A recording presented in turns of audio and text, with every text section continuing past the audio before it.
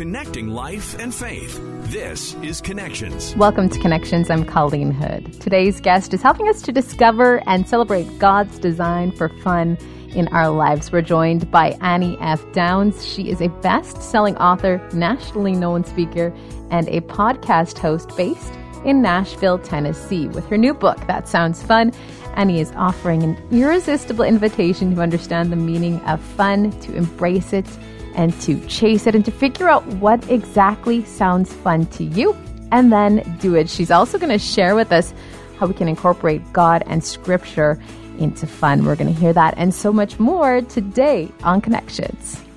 Our guest today has an amazing new book. It's called That Sounds Fun: The Joys of Being an Amateur, The Power of Falling in Love, and Why You Need a Hobby. We're joined by Annie F. Downs. Now, we're going to get around to your book in just a little bit, but first of all, we want to get to know Annie F. Downs. Tell us a little bit about yourself.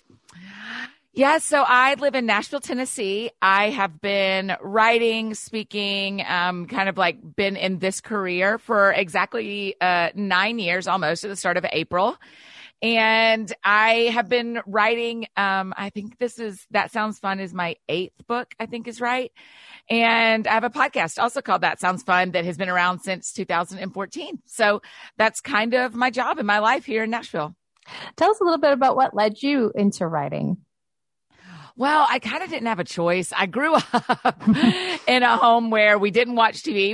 It was like play with your sisters, play outside, or read. And I would often lean toward reading. One of my grandmothers, who I grew up in the same town where like our whole family was. And so I was around family a lot. One of my grandmothers was a librarian and the other grandparents owned a bookstore. Right. And so I just was around books my whole life. When I was in university, I actually studied to teach elementary school, to teach like 9, 10-year-olds. And I did that for the first few years out of college. But then as these opportunities started opening up for me to write a curriculum for a youth group or speak at a teenage conference or little things like that at the time, I thought I might really be able to try this. And I was in my 20s. I hadn't gotten married yet. I didn't have any kids yet. And I was like, well, if ever a chance that I can try this thing and try to actually make a career out of this, it's when I'm the only one who will be hungry if I can't eat, you know? And so that's how it started. And I moved to Nashville in 2008. And my first book did not come out till 2012. I got 47 rejections on my first book. Wow. And so it's been a really long journey. I mean, it's been a long time that I've been pursuing this career, but man, I'm having a good time. Now, 47 rejections to a New York Times bestseller. How awesome does that feel? Yeah, I mean, I like it for myself, and I really like, of course I do, but I really like it for our friends who are listening or watching on the other side who have been paying attention to my life, because it's just a reminder that things don't happen fast. It's very like slowly, suddenly.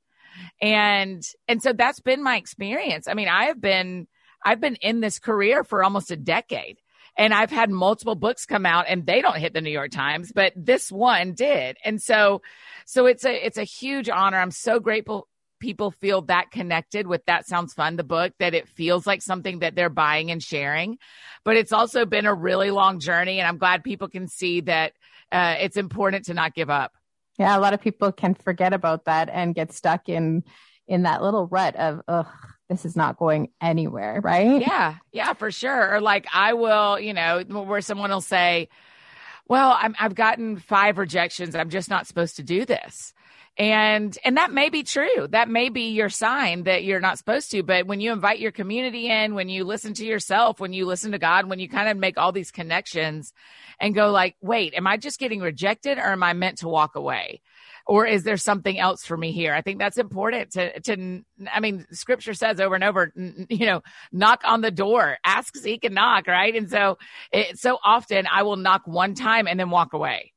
And I think that there's just really something I've learned in this career that has played out in a lot of places in my life where I go, no, just keep knocking. Just keep knocking. Let them tell you when to walk away. You don't decide. Yeah, you at least have to try. Tell us about your book, That Sounds Fun. Where did the inspiration for this come from? So my podcast started in 2014 and it's called That Sounds Fun. And the way we got that title is that an fiction author named Ted Decker, somebody on his team asked me if I wanted to interview him. And I was like, well, yeah, of course. I'm a huge fan of his work. I think that'd be so fun.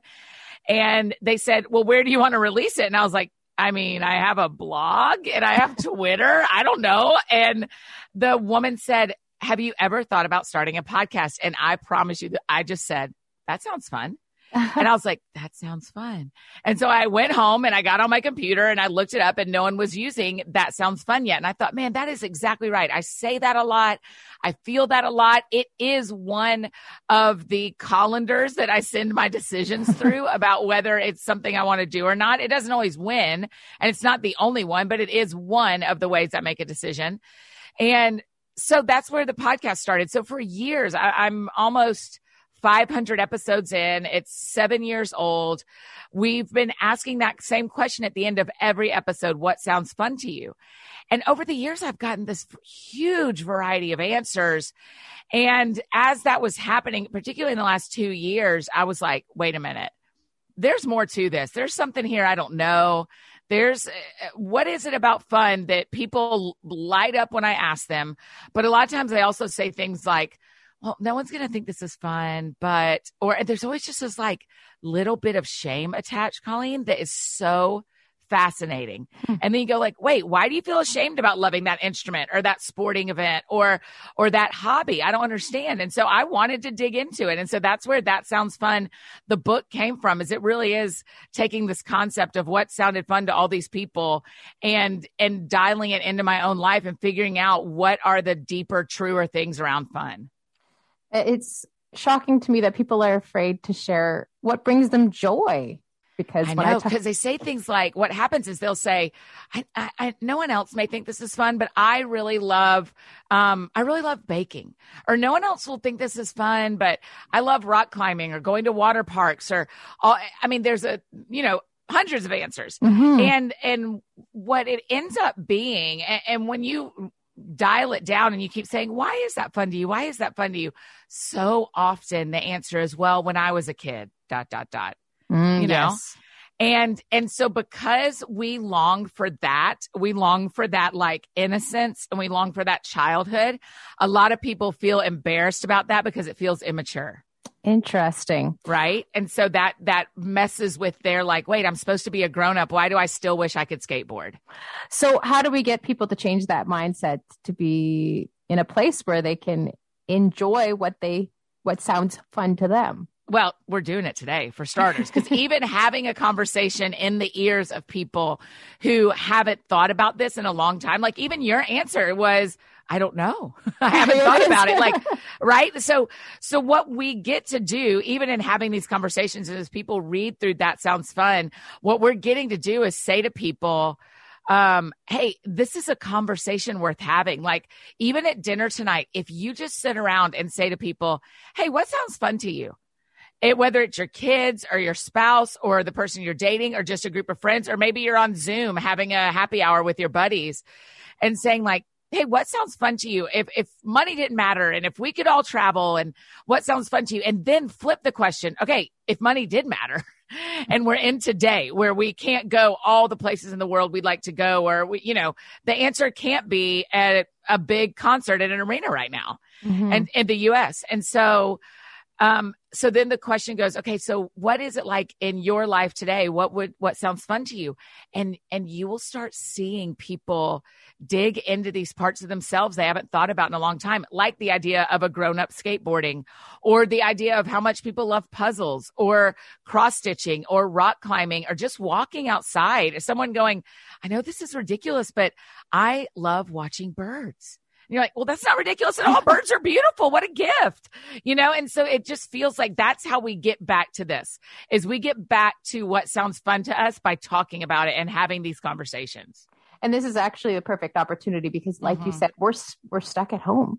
We don't have that ability to do all these things and to go and do what we used to think was fun. We can get back to the basics, the good old 90s, when yes, internet and all of that business did not exist. Well, I say to people a lot, what you need, I mean, the subtitle of the book is The Joys of Being an Amateur, The Power of Falling in Love, and Why You Need a Hobby. And scrolling is not a hobby, right? Like sitting on your phone and scrolling through Instagram, Pinterest, Twitter. Now, Pinterest can lead you to working on your hobby. But if all you're doing is scrolling Pinterest, looking at your hobby, you're not actually doing it. And what we need to do is put our phones down and step away. And what I do a lot, Colleen, is I'll put a podcast on, like our conversation or another conversation. I'll put it on in my headphones, set my phone to the side, and I'll work on a puzzle, or I will cook through a cookbook, or I will garden outside, or, like you can use your technology, but to be sitting and scrolling for 4 hours on a Saturday, sure actually won't give you more rest. As I'm talking to you, I'm picturing life right now and the chaos that it is, but it's really not as chaotic as we all seem to think it is. Yeah, we can make it simple. That's right. I mean, that 2 years ago, if we were having this conversation and you said, okay, Annie, well, what sounds fun to you? I'd have been like, oh, my best friends who live in Scotland, I want to go there. And we haven't been up to the Isle of Skye. And all that is still true, but I don't get to choose that today. Right? Like I can't wait until we get to do that. But today I get to say to you, you know what sounds fun to me today, Colleen? It's beautiful outside and I'm working from home today. I would love to go on a walk during lunch. That sounds really fun to me. It will not scratch all the same itches, but it will answer the same question today. And that's what's important. Yeah, I'm enjoying watching the squirrels walk across the cold, frozen power line outside of my house right now. That's actually enjoyable, believe it or not. How do we incorporate scripture and God into all of this? Well, for starters, I think if we look at Jesus's life, it is pretty much a practice in choosing what sounds fun. Now, not everything, obviously. I mean, and not everything in my life is fun. Not everything in your life is fun. I had someone ask me the other day, like, how do I have fun while I'm dealing with the red tape of starting a new nonprofit? And I was like, nope, not going to happen. I was like, release yourself from always having fun. But look at Jesus's life. He's invited to parties, dinner parties all the time. He is at a wedding. So, and it particularly says in John, when it talks about Jesus being invited to a wedding, it says, Mary was invited, his mother, and Jesus and his disciples were invited too. That means that the people throwing that wedding were going, you know who we want to have here? Jesus and his boys. They are so fun to have at a wedding. And kids loved being around him. And so all that tells me, if you described a person like that and didn't tell me who it was and said, is that person, do people think they're fun? I'd be like, well, yeah, kids don't like people who aren't fun. Of course, that person's fun. And so when we look at Jesus's life, we can see he was walking and hanging out with his friends and he was out on boats and he was doing stuff that he thought was fun too. And as John says at the end of John, if they wrote down every single thing Jesus did, there wouldn't be enough books in the world to hold it. And so there's so much we still get to learn about Jesus as we carry on into eternity, right? But God often tells us throughout scripture, like, rejoice in the Lord. I mean, we find joy all the time. And someone, I think you probably know, my friend Lauren Daigle, the other day she was on my podcast and I said, tell me the difference between joy and fun. And she said, joy is the feeling and fun is the action. Now, I know joy's deeper than feeling, right? Like joy's an actual like fruit of the spirit. But I thought that was a really interesting way to separate it. Because when we read about joy in the Bible, like the joy of the Lord is our strength. That's a deep thing inside of us. But what we can do is activate the actions of doing something fun, as simple as cross stitching or a puzzle or playing a sport outside or playing the piano, that will start activating the joy that is in us. The action is the fun. The change in our hearts is the joy. One thing that I liked that I heard in one of your interviews was when you were talking about the whole aspect of being an amateur and just allowing your hobby to remain as a hobby and not something that you turn into a career. Yeah, it's such a challenge, right? Especially when you are in a community that celebrates success, or a community that is brave, or a community that is active, where they go like, oh, Well, if you're going to do a great job making those cookies, let's sell those cookies. If you're going to sew blankets for kids when your friends' kids are born, why don't we sell those on Etsy, right? Like immediately we're able to brainstorm up ways that we should take this thing that we've been doing for fun and make it a thing we should get paid for. And sometimes that's right. But the only thing you should be a professional at is your job. Stay amateur at everything else. I think it's a great tip for parenting. I think it's a great tip for relationship when you're in a romantic relationship. I think it's a great tip for friendship of like, hey, guess what? You have never done today and neither have they. Like you've never parented your kids today. You have wisdom and expertise going into today, but today's brand new. And today's going to offer you things that you haven't ever led through before. I think about this a lot in my company where I'm the leader of my company of like, man, it is okay. I know a lot, but I don't know everything. And so the joys of being an amateur is it helps you have courage to try something new, to make a mistake. I mean, the center of that sounds fun. My hope when people read this book is that they feel a ton of permission to be themselves. Like what you like, fall in love with the hobbies you fall in love with, do what you want to do as far as how you spend your time and create your hobbies, and be an amateur at things. Be okay if you're not good at everything you try. Everything you're good at today, you did the first time at some point. We just forget that, don't we? We forget that like, oh yeah, I'm really good at typing, but I had to take a typing class in high school.